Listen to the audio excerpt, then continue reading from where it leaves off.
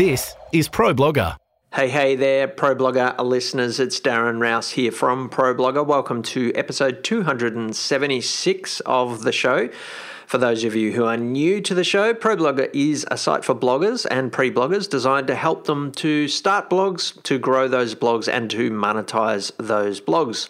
You can check out more of what we do over at ProBlogger. Particularly look out for our courses, our starter blog course, which is free, will help you get up and running, and our 31 Days to Build a Better Blog course, which is ideal for anyone with a blog who wants to take it up a notch, to have a 31-day intense burst of blogging to grow your blog. Check out the courses tab on ProBlogger.com.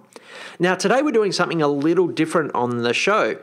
The last 6 or so shows, we've been featuring stories from new bloggers as part of our International Starter Blog Day, which was last week. We had hundreds of blogs start on the day. It was so exciting to see them. And you can check out some of those blogs that were started over on the ProBlogger blog. I'll put a link in the show notes today to that. But many of you already have a blog. And so that little series we ran, you were patient with us, and I know many of you enjoyed hearing those stories, but I know some of you have been wondering if you should start something else, some other kind of medium in 2019. So today I've invited Craig Hewitt onto the show to talk about starting a podcast. Now, while Craig's name may not be familiar to some of you, you have all heard his work and the work of his team. Every single one of you have heard it because right now you are listening to something that Craig and his team have been a part of, because Craig is the founder of Podcast Moda, the company that edits this podcast and edits every episode of this podcast, apart from the first few episodes. I've been working with Craig and his team for a few years now, and they have been fantastic at helping us to get this show to you each week. All I do is record it and pop it in a Dropbox and put a few notes into a Google Doc, and they take it, they edit it, they put all the little breakers and the musical bits into it, they put the show notes together for us, they put it into our WordPress installation, and they even schedule it for us. They create a social graphic for the show as well. So they do everything behind the scenes apart from record it themselves. And so they've really helped a lot to help get this show up and running.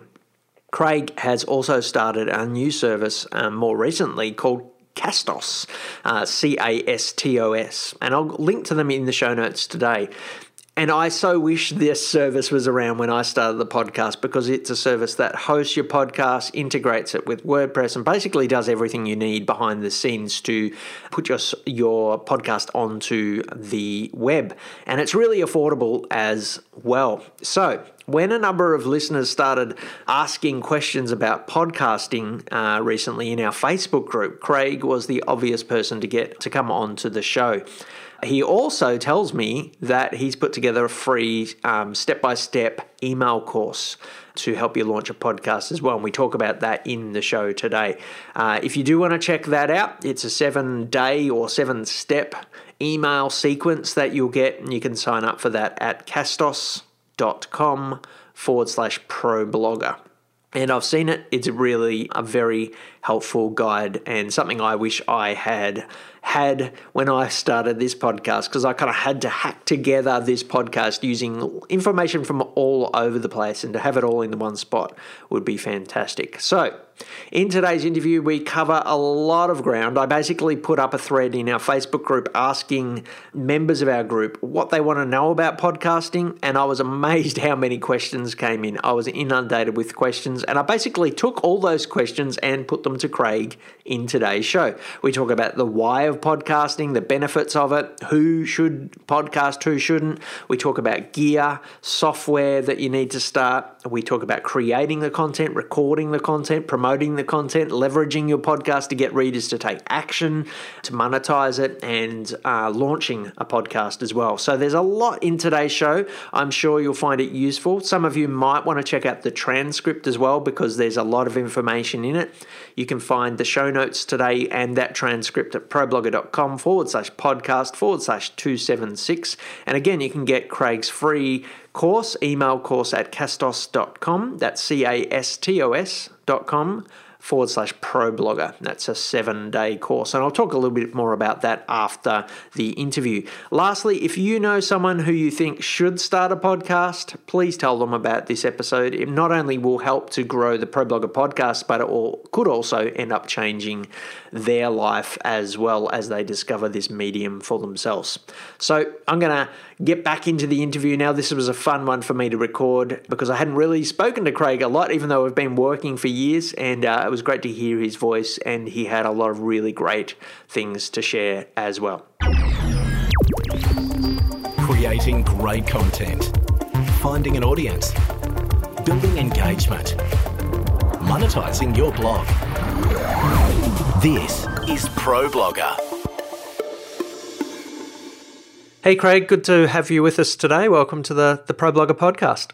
Hey Darren, thanks so much for having me. It's good to have you, and we've obviously enjoyed having you work with us on the ProBlogger podcast for a while, and you seemed like an ideal person to get on because many of our listeners at this time of year are thinking about new types of content for the year ahead, and I know we get a lot of questions around podcasting, so I thought you'd be ideal to talk to us about how to start a podcast and any tips for the early days of podcasting. So what I thought I might do though, before we kind of get into our readers' questions, is to get you to sort of introduce your backstory. How did you end up in the podcasting space? I think it's always funny. Everybody has their kind of secret story of how they got to where they are now. And mine was coming around the long way, I guess, into podcasting. When I started getting into online business and entrepreneurship, I wanted to start a podcast because I listened to ones like yours and Pat Flynn and said, I could just at least document kind of what I'm doing and share along the way what's working and what's not. And so I started my own podcast 4 years ago now. I can't believe it's been that long.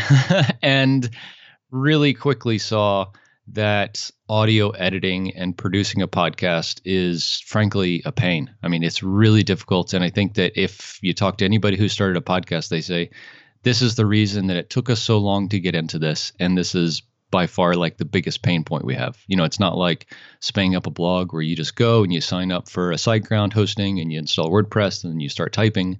You can do all of it on your phone. With podcasting, you at least need a little bit of equipment, some software, a little bit of skills around like how to edit and what an RSS feed is and all these things. And so I said, I bet some people who are really busy would pay for this if I could take care of all of this stuff for them. And so we started Podcast Motor almost 4 years ago now, here at the end of 2018. And so what Podcast Motor is aimed at is taking all of the back-end podcast editing and production work off of people's hands like yourself who are busy professionals, entrepreneurs, startups, businesses.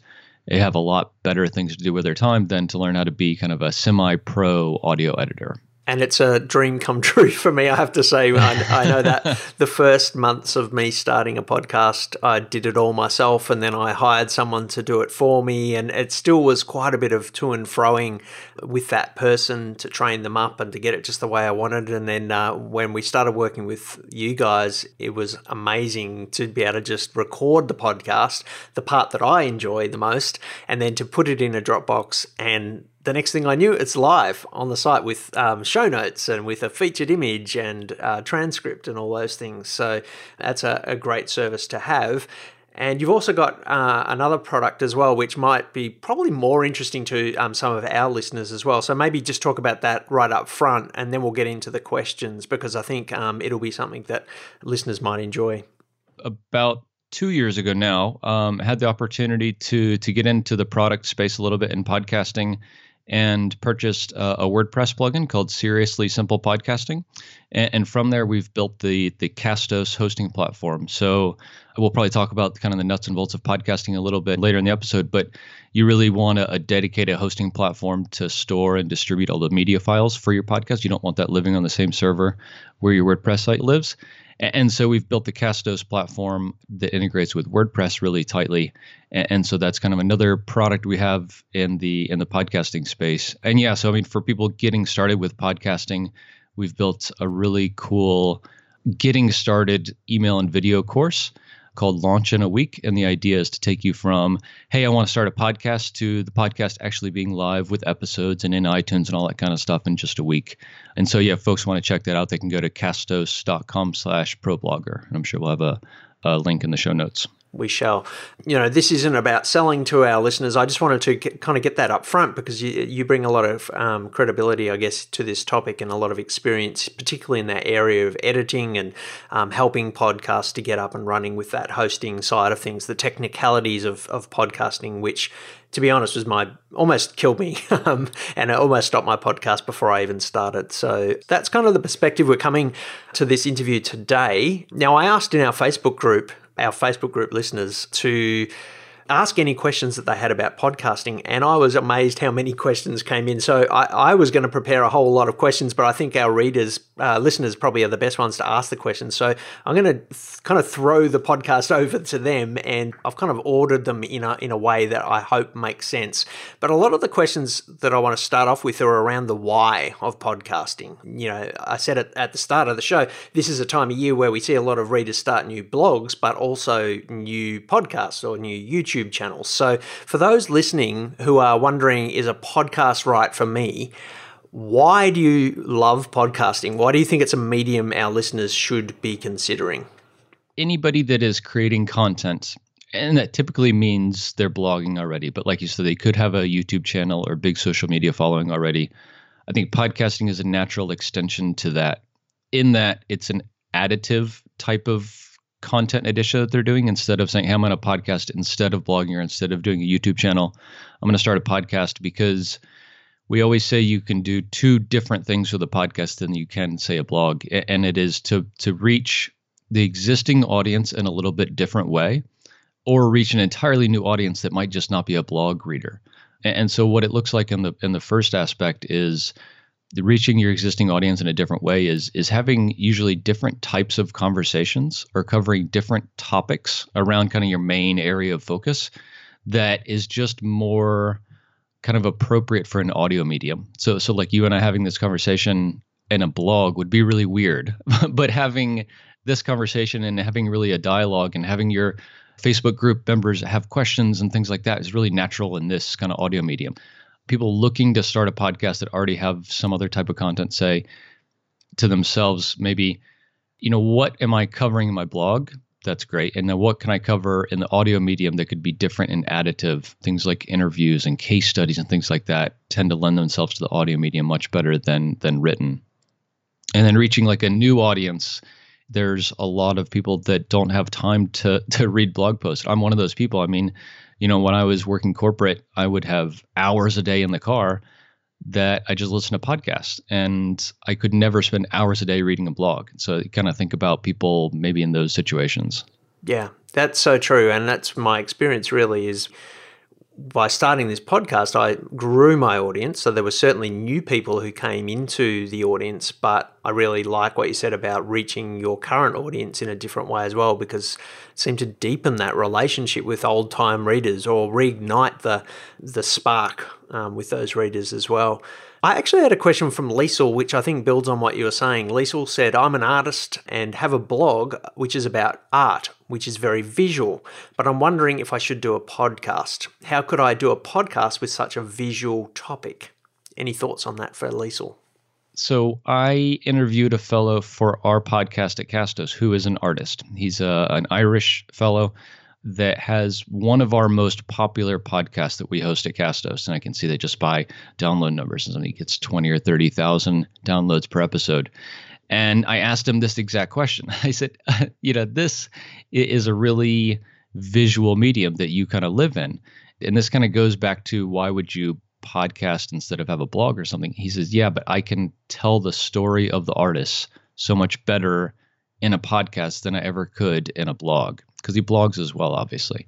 And so I think for her to say, could you get the artists on and talk about just the artists themselves and their story and their journey and challenges they're having and things they're up to, talk about the art, of course, but even in a medium like art where everything is so visual, telling the story of the artists and the people themselves is really unique, right? Very few people probably are doing that. And so it would be a way for her to stand out and tell a different story of kind of the art world to her audience. Yeah, and I think you could then drive people back to your blog post, which might show the art of the artists in the show notes or in separate blog posts. So that'll be a good combination.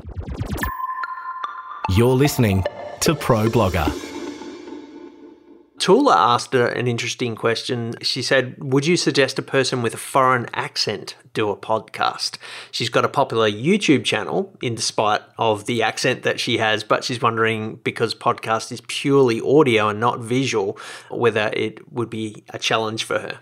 Absolutely. I think that it gives you a chance to differentiate yourself from everyone else that's American or British. I mean, if you look at the kind of high level podcast statistics, it's really dominated by the North American at least, and some of the European demographics. So if you're Australian or Irish or Latin American or whatever, I think it gives you a chance to really show who you are and stand out like that. I don't know, Darren, have you seen, being Australian, that people are kind of surprised or have different reactions to your accent?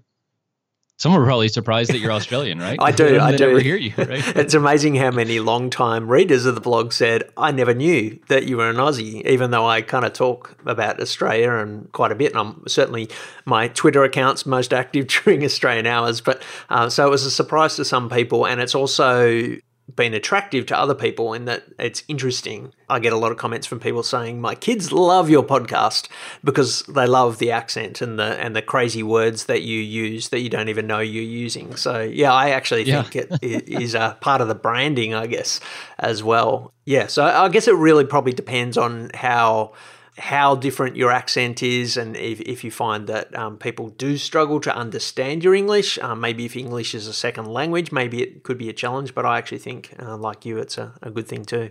And I think it kind of gets at a bit of a higher level thing is having a brand and an identity.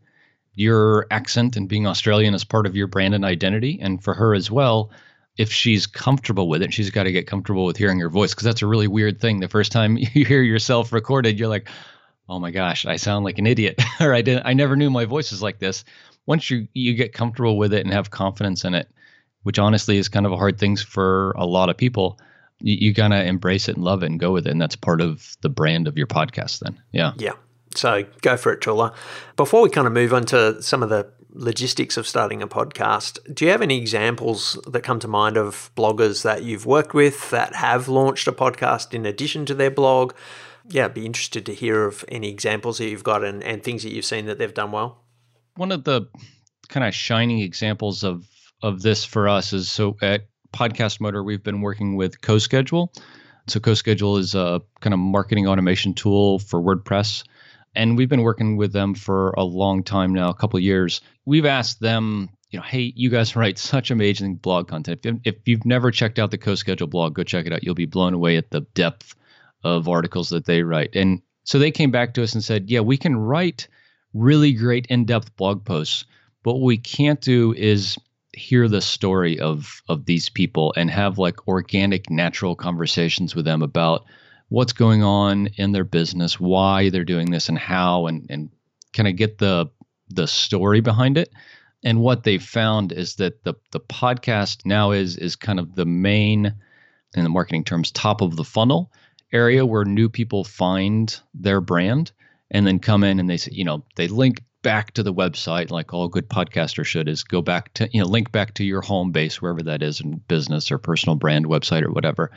But a lot of people are finding CoSchedule through their podcast now and not through their blog. And then they go and see the blog and say, holy cow, their blog content is so great. This company really knows what they're doing. And then ultimately become customers. And that's kind of the flow, I think, that a lot of podcasters that are in business or have a brand of whatever type that want to get people back to their site to learn more about them, is to knock people's socks off with the quality and depth and authenticity of their podcast content, and then get them back to their site to find out more and hopefully, engage with them there. But yeah, I think CoSchedule's had a really, really positive experience with podcasting in the last couple of years. And are they telling stories? I think you mentioned earlier in their podcast. Is that what it's all about for them? They're kind of doing case studies and, a fair amount of kind of nitty gritty how-to stuff, because that's kind of their MO. But just doing it in the audio medium, I think, tells a story, if you will, better than they can in a blog. Yeah. Yeah. That's great. And I think their content on the blog would lend itself to repurpose to the podcast as well. And to be able to link their content together in that way would work. I'm not sure whether they're doing that, but that's certainly something that's worked well on ProBlogger, because we do the how-to content. To be able to tackle the same topic in a slightly different way, or to bring on a guest is something that our listeners seem to enjoy too. Yep. Very smart. Yeah. So a lot of the questions we got were around, you'll probably be no surprise, gear. Microphones was the most commonly thing that people asked. Sumit, I'll take, for example, says, what microphones and other recording equipment do you recommend for those starting out? And a lot of the questions were around, on a budget, what's the first one you should get that doesn't break the bank? So if you've got any, advice on what microphone to get, I'm sure that would be appreciated. Yeah, no, this is by far the top question. And so to go back just a little bit to our Launch in a Week email and videos course, the goal that we put together with it is to say there are a million ways to do this. And there are 872 blog posts about the best podcasting mic out there.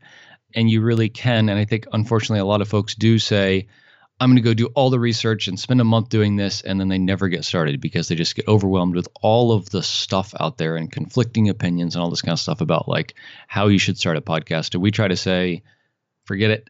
We're going to tell you 1 or 2 ways to do this. And so you can just go and follow the Launch in a Week course and say, okay, this is great. Craig has taken all of the questions out of my head and keeping me from doing this so that I can actually, start the podcast. And so, but all that preamble to say, I have 2 recommendations when it comes to podcasting mics. One is the one I'm using right now, and I've been using for 3.5 years, is the Audio-Technica ATR 2100. It is a USB mic. It plugs right into my MacBook. And I record usually on Skype like we are doing now, or on Zoom, both of which are basically free.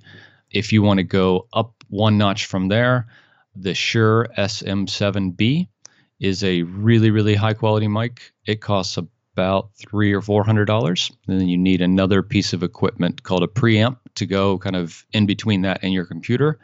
And we like the Scarlett Focusrite, which is about another $100. That gives you a little more depth of kind of vocal quality. I think the Audio-Technica mic, which is like $60 or $70 on Amazon, is great. And it's great for a lot of people. I know Tim Ferriss uses this or used it at some point for all of his interviews. So if it's good enough for him, I think it's good enough for pretty much everybody. But don't let microphones hang you up and keep you from getting started. Yeah. That's right. We'll compile a list of links to all these microphones and gear in the show notes as well. Similar question, what software do you recommend? You just mentioned Skype and Zoom.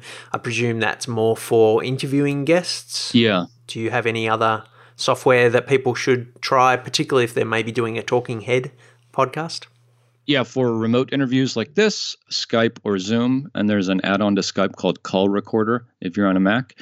So that gets kind of the remote interviews done. If you're just recording locally, there's a free open source cross-platform tool, so it works on Windows or Mac, called Audacity. Again, it is perfectly good. It's the tool I use still all the time when I need to edit stuff. It's really, really high quality, and being open source, it's free. So audacity.org, I think it is, for recording locally and for editing. So you can do both in the same tool there. And so it's wonderful. Yep. I just used GarageBand because it was on my Mac to start with, but Audacity is certainly one that most of my friends seem to be using these days as well. Frank asked for some advice on hosting. Now, we have to disclaim that you actually offer that sort of service. So maybe go check out Castos would be a good way to go. But I guess maybe if you could talk to what you kind of mentioned earlier about not using your blog hosting. Maybe if you could just expand on that a little as to why that might be. I think having a dedicated media hosting platform is a good idea because, say you release your podcast episodes every Tuesday morning. If you're hosting your podcast media files on the same server that your website is served from, and you have, hopefully, thousands of listeners every Tuesday morning that are subscribed to your podcast. A new episode comes out in iTunes. They're all downloading your episode at 8 o'clock on Tuesday morning. If you have a bunch of people at your website as well, your website is going to crash, maybe perform really slowly. Those files might not download because they're all getting sucked out of the same server.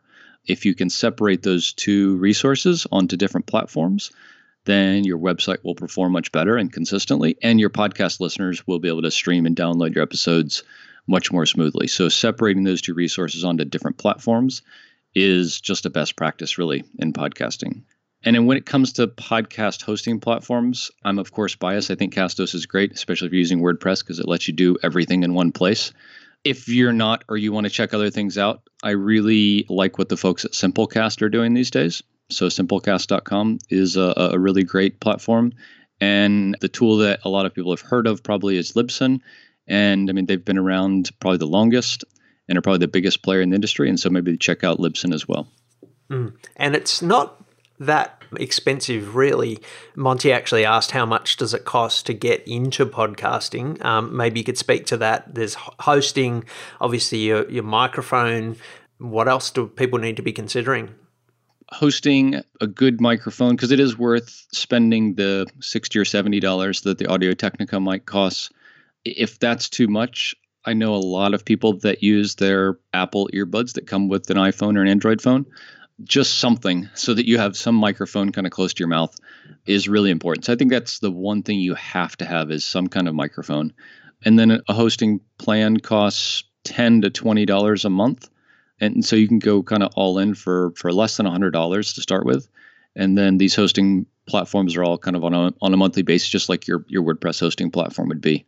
Yeah, I mean, there's some other kind of things that are nice to have when it comes to audio gear. So if you're using a microphone like the Shure SM7B or the Audio-Technica, having a pop filter, which is a little kind of screen that sits between your mouth and the microphone, and it cuts down all on what's called plosives, so these really harsh P and T sounds. So if you don't have this, that every time you say, "Can I please go take this?" or all these kind of words that start with P and T, they're really harsh and sound really bad in your recording. So the pop filter kind of mechanically filters those out. So it's a really nice thing. Another thing that I really like is having a boom arm, which is this kind of articulating arm that attaches to your desk or table and then holds the mic up at the vertical level of your mouth so that you can sit comfortably and talk into the mic without stooping down or holding the mic in your hand and having all sorts of uncomfortable ergonomics for podcasting. Because your voice actually sounds different if you're talking down or talking up. So having it kind of right at the level of your mouth is really nice. But I mean, those two pieces together would cost you another $30 or $40. So again, you're right at $100 getting started. That's great. And that, the boom mic also allows you to stand up, which is what I like to do when I'm podcasting, because it seems to give a bit more energy to what you're doing as well. Creating great content and building your audience. This is ProBlogger. Let's talk a little bit about content. Let's start with Florence's question. Is it best to have a script for your podcast or to go with bullet points or just ad lib? What's your preference? What do you do?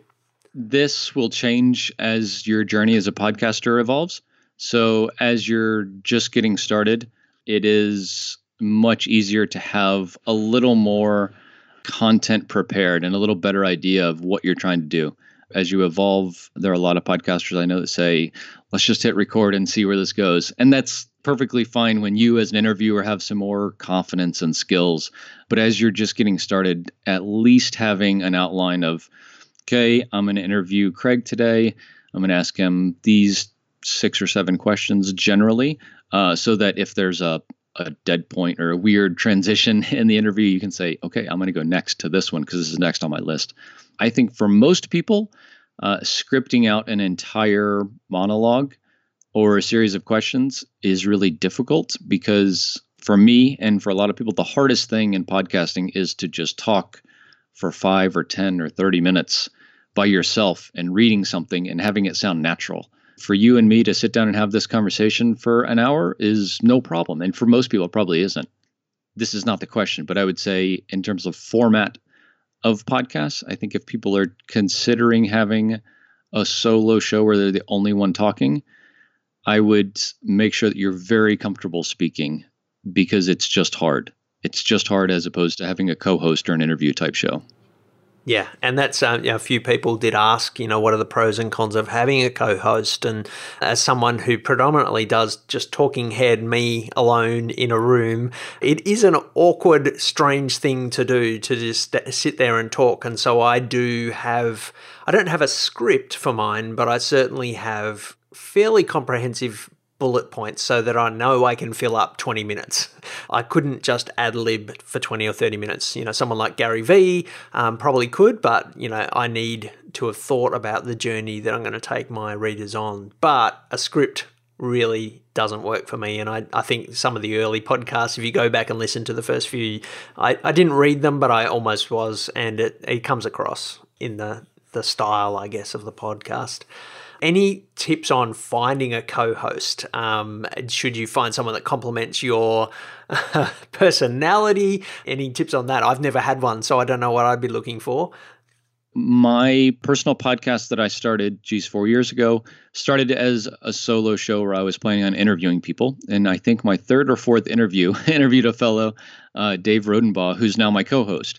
We kind of started down one path and went to another after he came on the show. And yeah, he complements my style and experience and personality quite a bit. Not so much that it's awkward or confrontational or anything like that. And I think that's important because it's not quite like, running a business together or getting married. But I think you and your co-host are going to be spending a lot of time together and talking about a lot of things that hopefully are really important to you and your audience. So yeah, I would say if you're considering having a co-host and you don't have somebody in mind for it already, look around at kind of your world that you live in and people that you find interesting and have complementary but kind of similar perspectives to you. Time zone is an important one. Dave lives in Colorado and I live in France now. I'm American, but I've been living in France for the last 2 years. And so we're 8 hours apart. And that's challenging because I have to podcast at 9 o'clock at night. And it's definitely something to think about. Yeah. The one thing I'd add in having talked to a few of my friends is that some point of tension can actually be a good thing. Like, I think you want to have similar values, but having different perspectives or life experiences sometimes can make for an interesting discussion. I'm thinking of one podcast host that I know of. She's quite straight, she's quite matter of fact, and the other one is all over the place and disorganized, and I think that makes for an interesting discussion. So yeah, I think something along those lines can sometimes work too, because it just adds a little bit of tension. You never quite know where it's going to go. So Ollie asks about finding guests for your podcast. So if you are going to do an interview, 1, how do you find the guests? And 2, what's your approach in preparing the guest for the interview? Most people find when they start out, finding guests is not that hard. You have a dream team list of the top 10 or 20 people that you want to have on the show. So getting through that first couple months is typically pretty easy for folks. All the people in your industry that you really look up to or have worked with in the past or something are really high quality candidates for your podcast. Coincidentally, for people that are kind of more on the business to business side of content in the worlds that they live in, one of the things that very few people realize, I think, and there's a hidden gem of podcasting, is the networking opportunity. If you're a business and you're saying, why would I start a podcast? There's only going to be 30 people that listen to my podcast. Don't discount the fact that if you go and ask all the leaders in your industry if they want to come on your podcast, you're going to instantly become an authority in your space. And you're going to have 30 or 100 people that you've spent an hour talking to that you very likely couldn't have had that hour to talk with them in another manner. So, just to be able to say, Darren, would you like to come on my podcast? I'd love to talk to you about blogging and how it can grow your brand and all this kind of stuff. You'd be like, wow, that's great. I'm going to get to go on a podcast and talk about this thing that I love and that I'm authority on, and that Craig and all of his readers and listeners are going to think that I know what I'm talking about. If you're looking at getting into podcasting from a B2B space, I would definitely consider it as the biggest opportunity is just for networking. Audience building for sure, but networking is huge. As far as preparing your guests, I think having a quick call before the podcast, it can be the day or a couple of days before or a week before, is really helpful. And it can just be 10 or 15 minutes. Hey, we're going to talk about these few things. Do you have any questions? Do you have gear? That's a really important one. Do you have a mic? Do you at least have, earbuds that you can put in? Because one of the biggest challenges from an audio perspective is you as the podcast host are going to have your gear and your setup and your recording figured out, but are you going to be able to prepare your guests so that they can record high quality audio too? So figuring out a way and a system to do that every time is really important. Otherwise, you're going to have great sounding audio and your guests are going to sound like they're in a trash can. And that's horrible for your listeners. And then using scheduling tools like Calendly or the many others that are available out there that just let you say, hey, I'd love to have on the podcast. Click here to grab a time on my calendar. Takes all of the back and forth and time zone guessing and all this kind of stuff out of the equation. Great tips. Omid asks, where should you get an intro or outro made for your podcast? I guess he's talking about the music or the intro that goes at the start that introduces you. Any places that you would look? I think when it comes to intros, you have two choices, really. You can record it yourself, which is perfectly fine, and a lot of people do this, and then you don't have to go get it outsourced to a voiceover artist. If you do, for whatever reason, either you want some kind of vocal diversity in your podcast, or you don't like the sound of your voice, and so you want somebody else to bring you in. We actually have had really good luck with some folks on Fiverr. So Fiverr, Fiverr.com. Typically with these type marketplaces, if you search for the top level providers there, they're pretty solid, and it would cost between $5 and $20 or $30 for a voiceover, and it's done in a couple of days. Just send them a script and they record it and send it back to you. How to build and monetize your blog.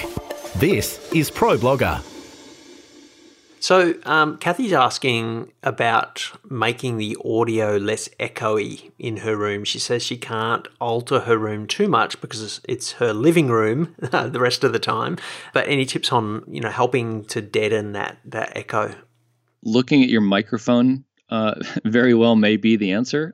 There are some mics out there that are really popular that are frankly just not ideal for podcasting. The Blue Yeti is one of those. So it's a really, really, really great high quality mic if you're in a sound booth, and it works beautifully there. If you're not, and you're in your living room or in a conference room or something with a bunch of flat walls and kind of hard spaces, the echo is going to be really bad. And a really sensitive mic like that is going to pick all that up. So for Kathy, I would say if she can move, that would probably be the best thing.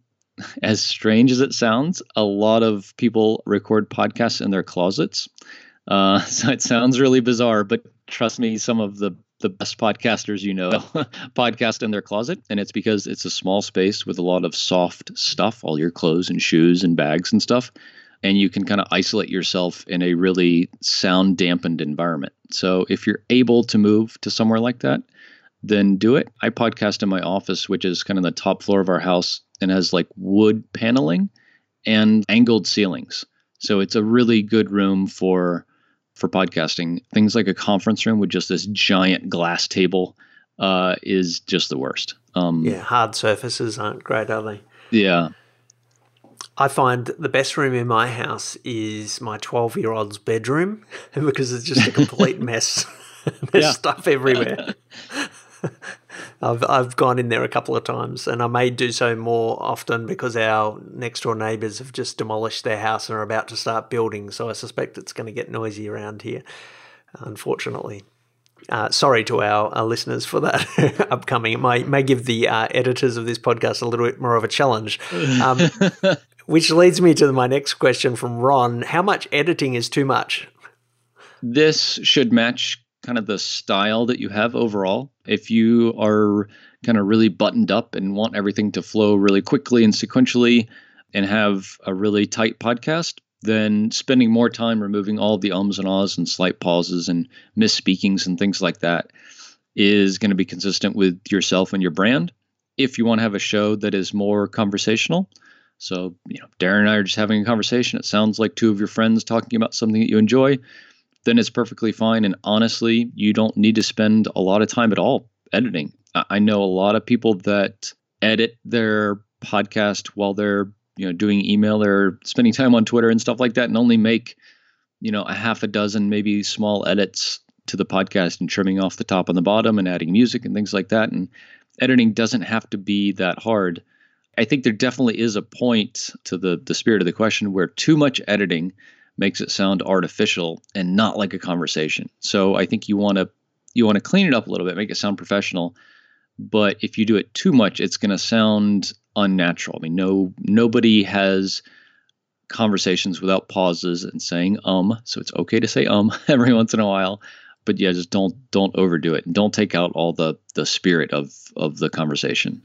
I was talking to a few friends about this the other day. Most of my friends listen to podcasts on 1.5 speed or 1.3 speed or double speed, and it doesn't sound natural that way either. So I don't think too many people are really worried about the ums and the ahs and the slight gaps in the conversation.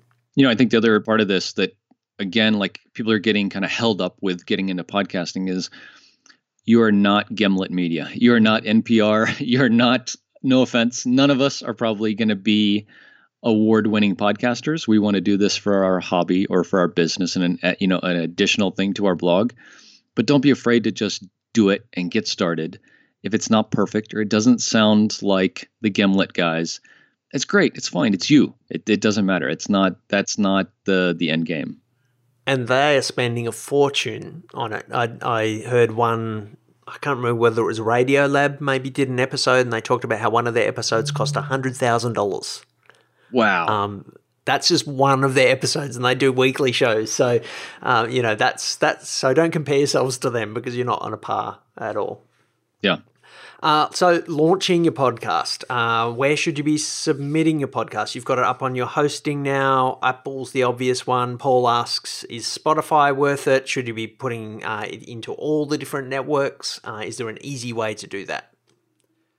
Yeah, so I think there's 4 places now where you really need to have your podcast, and maybe 5. Apple Podcast / formerly known as iTunes is still the biggest one and will be for, I don't know, forever maybe.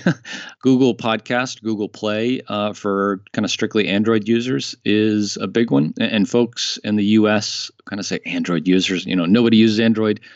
Android is much more popular on a global basis than the Apple platform. So don't discount kind of giving your Android friends a chance to listen to your podcast. Stitcher is a cross-podcasting platform. People on Apple and on Android can listen on Stitcher and has some cool kind of streaming features. And the fourth one I would say is Spotify. It is definitely worth it. Some data that we've heard kind of in the industry is that it's constituting, 10+% of listens for a lot of popular shows. So it's definitely worth getting your show on Spotify, and you can submit to them independently if you want. Most of the time it's done through an integration in your hosting platform. So if you're on Castos or Libsyn or Simplecast, it's just a click of a button. So once you've created your feed and published your first podcast, you just click a button and it goes to Spotify automatically. And the fifth one I would say maybe is YouTube. So a lot of people don't consider repurposing their audio content into video to YouTube, but I think it's definitely something to consider because it kind of goes back to our people consume content in different ways. It might be that the people that you want to reach love being on YouTube and watching stuff, and they could find your podcast on YouTube instead of in Apple Podcasts or on your blog. There's some tools out there that let you do this automatically. We do it automatically at Castos to repurpose your audio content into video and publish it to YouTube for you automatically. So it's definitely something to consider. Putting it on YouTube is really smart because it is such a massive search engine, and people will find you for the first time there. They may not listen to all your podcasts there, but they may discover you for the first time. Paul and Muthoni both asked how to get found as a podcaster. Obviously, putting yourself into these search engines can get you some new readers, but any other tips on growing that audience? Yeah, I would love to hear some of your experience on this. I'll give my take on it as well. But starting with your existing audience is a natural and kind of obvious place to start. Go to your tribe and say, podcast, and ask for 2 things. Could you subscribe so that they get every episode automatically? And then leave a rating and review, which gives you some of that social proof. I think it probably helps the iTunes or Apple Podcast algorithm a little bit too. But subscribe, leave a rating and review to give that social proof that 30 other people think that this is a good show. I should probably check it out too if new people are kind of finding you organically. But I think the best and biggest opportunity for growing your audience with podcasts is to ask your existing listeners to share it with somebody else. And that's a call to action that we're finding more and more popular, is not in the show itself to say, hey, go, subscribe, leave a rating and review on iTunes. But hey, if you're enjoying this podcast, share it with somebody else, from our world that you think might enjoy it, and helps us kind of spread the word. So that's kind of the new twist I would have on that. But I'd love to hear, Darren, what have you found particularly effective to kind of spreading the word about your podcast? I did all of those things. I've promoted it to our network, emailed our list, promoted it on social media. All of that works to some degree, but probably the thing that's brought the biggest bumps in new downloads and listeners has been appearing on other people's podcasts. If you want to find podcast listeners, it's better to be on a podcast than to be on a guest blog. I think you want to go into that medium, I guess, in some ways. Now, that can be a challenge when you're just starting out and maybe no one else knows you, but interviewing other podcasters on your podcast sometimes gets you an invitation back to be on theirs, particularly if you are an interesting, engaging interviewer. I think that's probably something I would be aiming for. And it's amazing, when I go to a conference, people often say to me, I heard you on Amy Porterfield's podcast, or I heard you on this interview that you did with someone that you can't even remember doing an interview with, but that's actually what made the big impression for people. Yeah, yep. One last question on launching. How many episodes should you record before you launch? And I know you've got a bit of an answer on this in your course, because I took a look at that today, but have you got any advice for people? So there's two answers. Is the question was, how many should you record? And I think that is something like 5 episodes. And you want to have all those done so that when it's time to launch, you don't have to worry about going and creating more content. So if you can go in and get 5 episodes, interviews or monologues or with your co-host done, then okay, all of the content I need to really launch my show for the first month, give or take, is done. I don't have to worry about that anymore. I can worry just about launching and promoting and connecting with my audience and things like that. When it comes to the mechanics of launching, what we really like to do is to launch with 2 episodes typically, and then plus or minus what's called like an episode 0. So a lot of shows will have just a quick, 5-10 minute, just you or you and your co-host talking about what the show is about on a meta level. So it gives people an opportunity to hear, okay, this show is going to come out every week or every other week on Thursdays, and it's going to be about this, this, and this, and we're going to interview these type of people, or whatever the format is going to be. We're going to be talking about video games, or we're going to be talking about gardening, or whatever it is, and why people should listen and what they can expect and things like that. And episode 0 is a really nice way to set your listeners up for what's coming in the podcast. And then 2 episodes is a nice balance of 2 areas of this approach. Is you want to give more than 1 episode so that your audience has a chance to connect with you in a little bit different way. And so the first two episodes should be slightly different in like format. Maybe one is a monologue and one is an interview. Or if you have a co-host, maybe you guys talk about really different subtopics within kind of your main world that you're living in. So that if somebody listens to both episodes, they may hate the first one and love the second one. But if they're exactly the same, you don't have that opportunity. So having within the same kind of theme that you have for your podcast as a whole, having a slightly different twist on the first 2 episodes is really good. And I think if you have like an interview style podcast, having one of those episodes be your real kind of gangbuster out of the gates, high caliber guest is probably a good move, because it's that first impression. That's great. And also, I think having more than one gives people something to binge on a little bit. There's nothing worse than finding something that you just love and then you've got to wait for another week. So hooking people in with, 2 or even 3, and we did 31 in 31 days, that's probably overkill.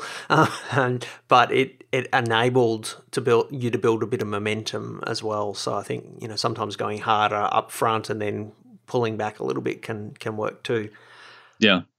Just to add to that, I think the balance of creating a bunch of content at once is, if you're able to, I think more content is almost always better. So Darren, you and your team are capable of creating a lot of content. And for you, that was really easy.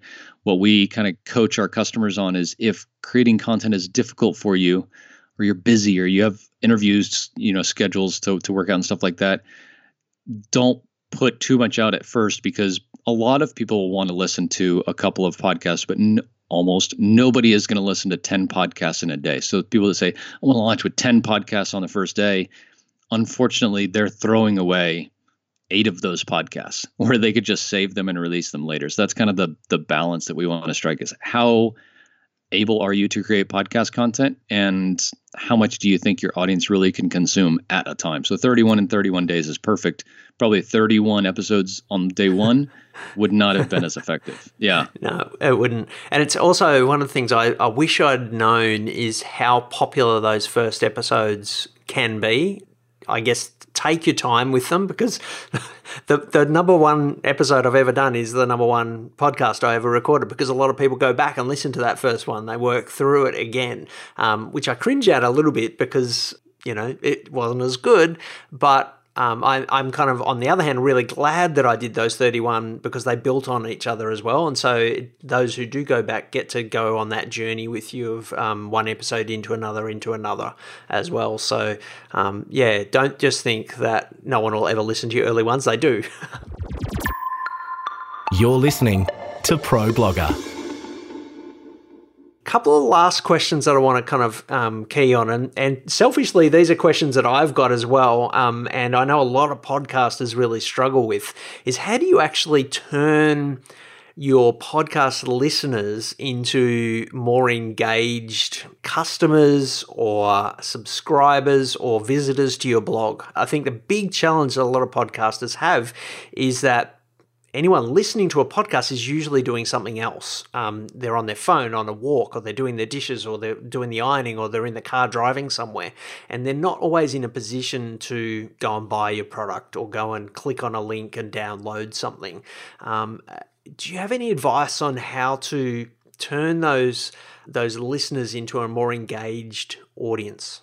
This is the tough one, right? This is doing this and measuring this is really tough. I think, a lot of savvy marketers say, I'm going to do a podcast, but I want to make sure I get good ROI on my podcast.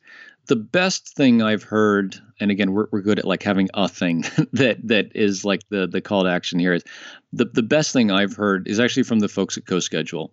And what they do is this goes back to attribution a little bit, but they have a link in the podcast, in the audio itself, that is not in the show notes, that is usually really easy for people to be able to follow. So for a particular episode, they'll build a page where they can say, okay, if you want to find out more about how we scheduled, this Instagram scheduling tool, go to coschedule.com/Instagram scheduling.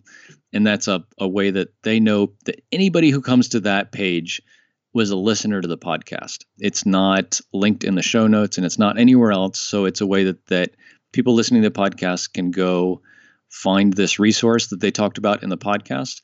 And for them as a business, they know, we had 100 or 100,000 or whatever it is visits to this page, and it absolutely only has to be coming from the podcast. It's not coming from somewhere else organically on the blog.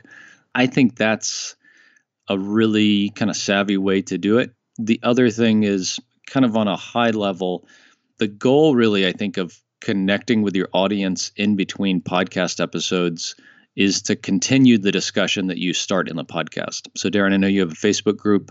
We have one as well, and they're absolutely fantastic. So if you don't have a Facebook group already, start one today. Say what you will about Facebook and privacy and things like that. I won't get into that here today, but just a community, whether it's Facebook or somewhere else, a community where you can go and have a dialogue with your podcast listeners and your audience members in between episodes or in between blog posts, in a way to continue that discussion and for them to have discussions themselves. You don't have to be the only one kind of starting it, is really transformative in the ability and kind of depth of conversation that you can have with folks in your audience.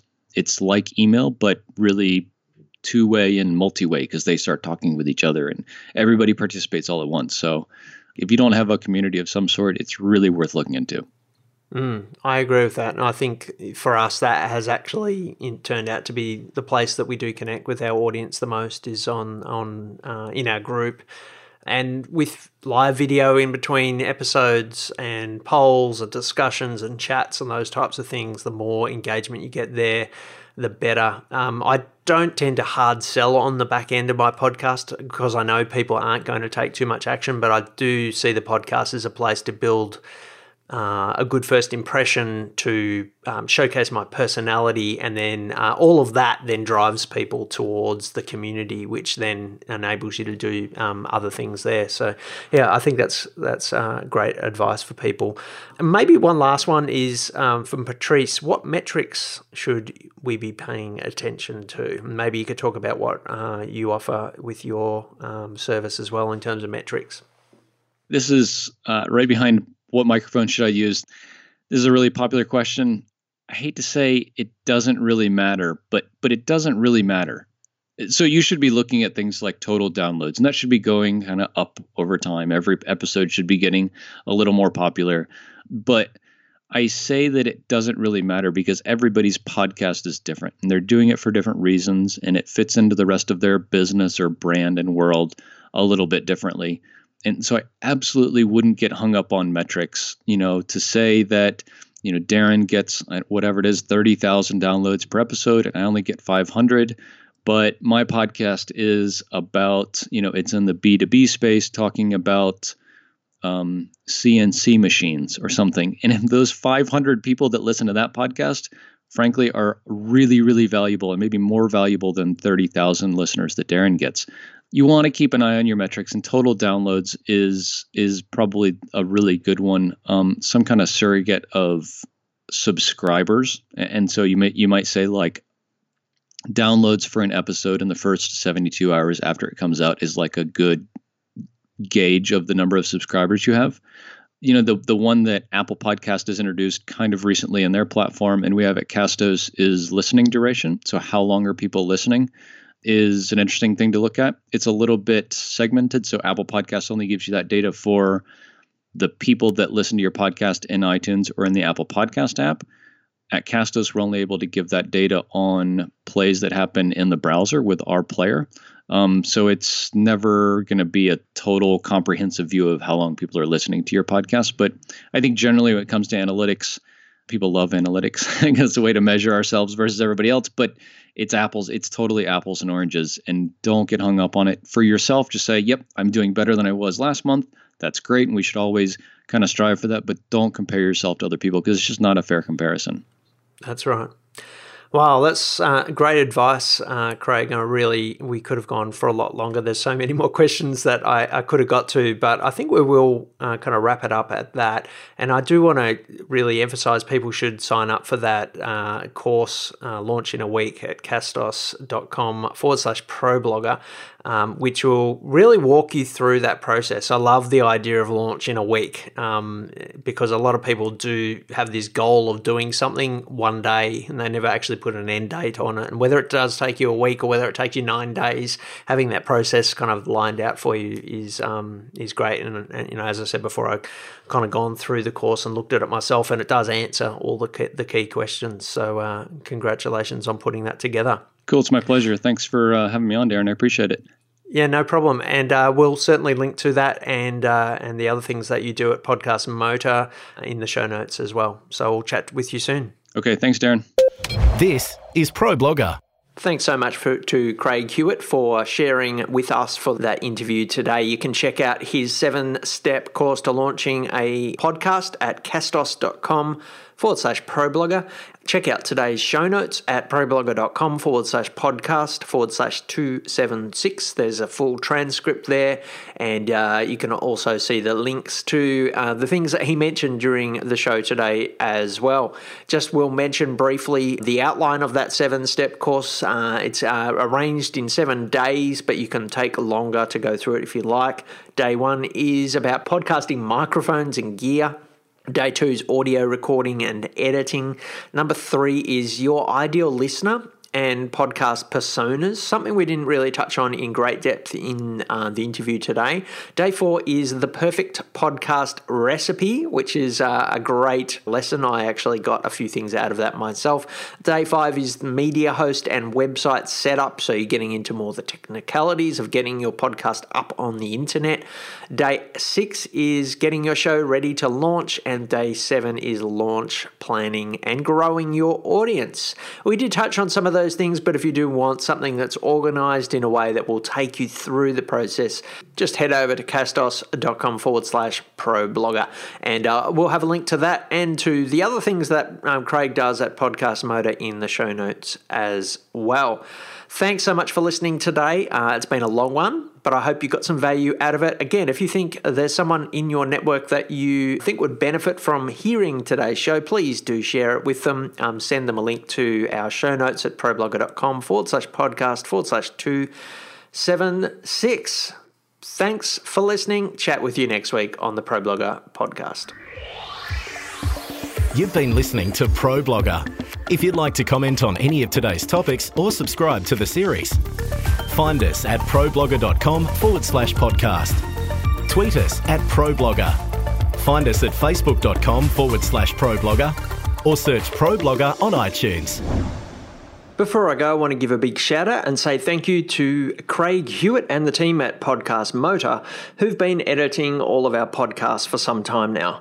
Podcast Motor have a great range of services for podcasters at all levels. They can help you to set up your podcast, but also offer a couple of excellent services to help you to edit your shows and get them up with great show notes. Check them out at podcastmotor.com.